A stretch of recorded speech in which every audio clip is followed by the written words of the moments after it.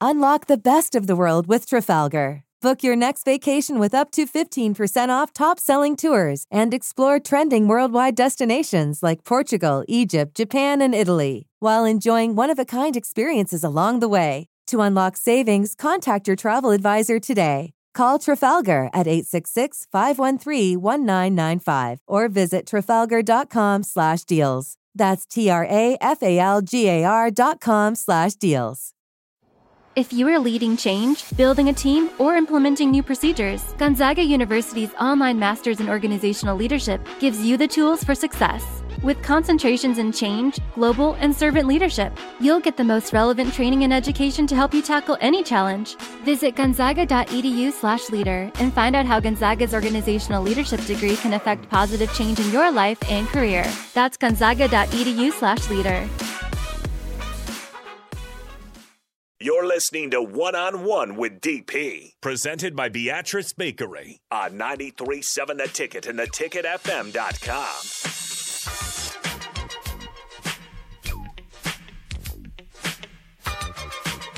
This song came out in Barry Thompson's senior year of high school. Damn.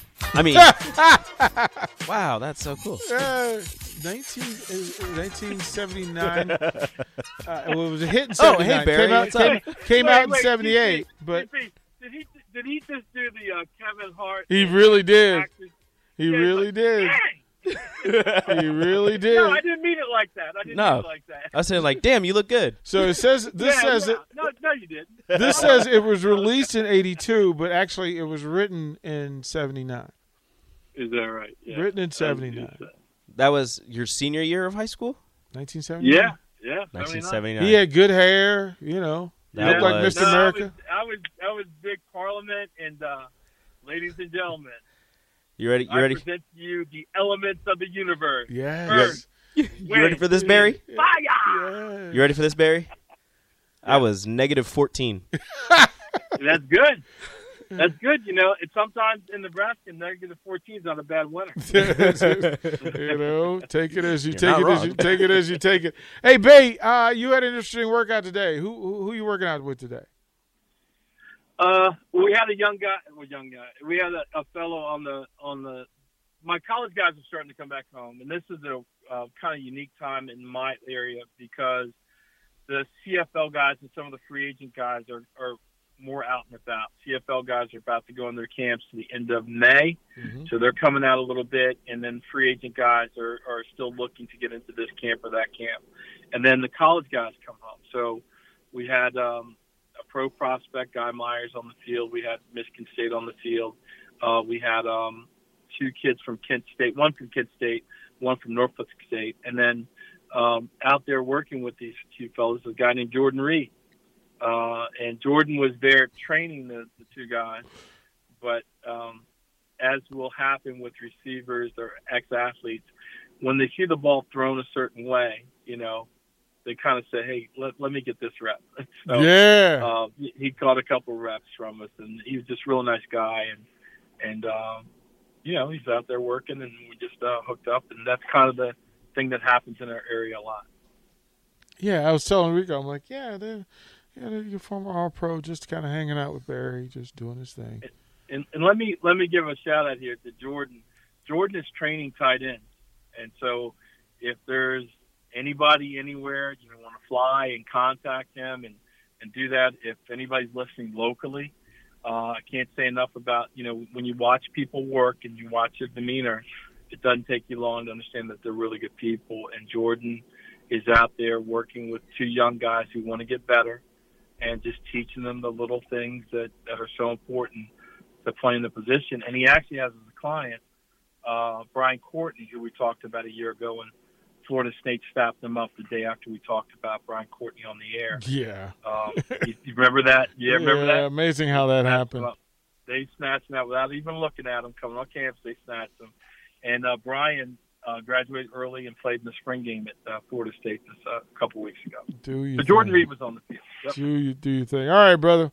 That's how we close it. What do we eat? We're eating good this week. There are 4 classic Roman pastas, like Rome in Italian, and they're called one's called cacio e pepe, Grecia, carbonara, and then the one that I worked with is, I can't pronounce it. I'll spell it slow. Amatriciana.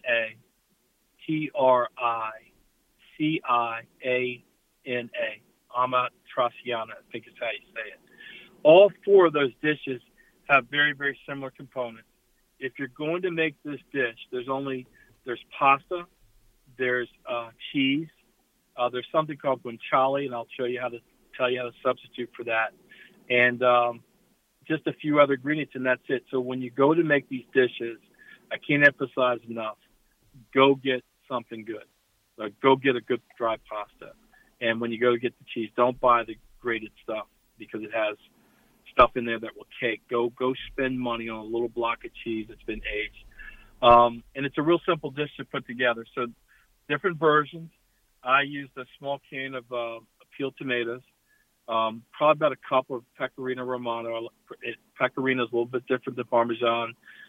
Fresh block, you grate about a cup, and you want it really, really fine. So if you use that grater, the side of the grater that has a little pokey hole sticking out, that will make it fine. So you want that; it'll melt a lot easier in there.